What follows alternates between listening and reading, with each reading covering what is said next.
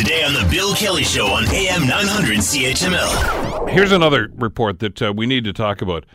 Hate crimes report. And hate crimes among Muslims have jumped up to 60%.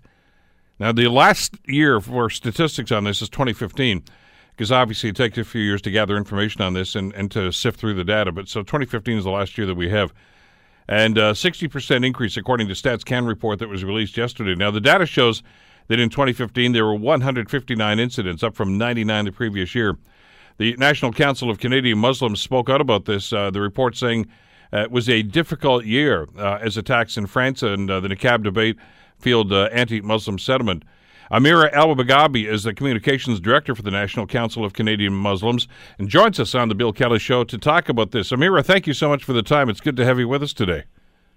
Thanks so much, Bill. Thank you for having me. To suggest 2015 was a difficult year, I think is a massive understatement. Now that you've got numbers to validate what a lot of us are already thinking, I got to assume, this came as no surprise to you. Well, yeah, unfortunately, it wasn't a surprise, Bill. We at our organization actually track what is being reported either in the media or reported to us.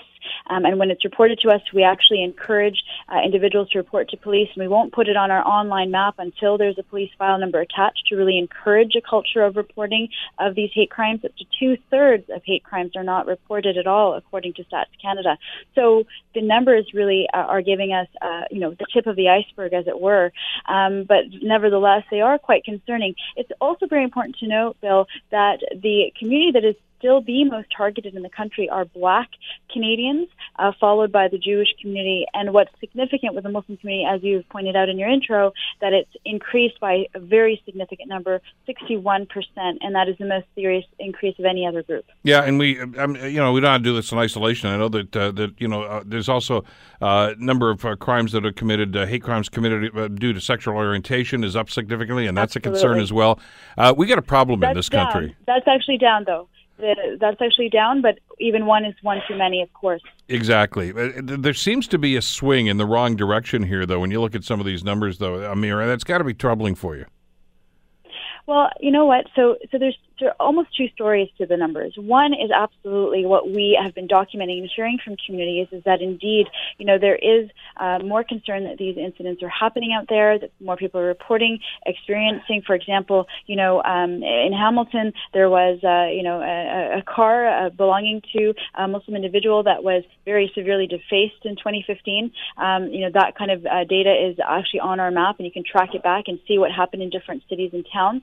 And so you see that point, you see these incidents. And then on the other hand, we really have been, as I said, pushing, people to make sure that they are coming forward to police to document this. And I'd like to point out, actually, that Hamilton Police Service really has done a very strong and stellar job of documenting what's happening in that city. In fact, I was talking to people at Stats Canada, and they point to the annual report that's put out by the Hamilton Police as almost a shining example in the country of immediate reporting to communities as to what's happening in their city. So we're actually calling on other police services to look at Hamilton as the best case study of how it's so important to not actually let us wait 2 years for the data, because Hamilton Police actually provides it much sooner and actually does a very good job of differentiating between a hate incident, so an incident where there's a hate motivation, and a hate crime where an actual crime takes place along with that hate motivation.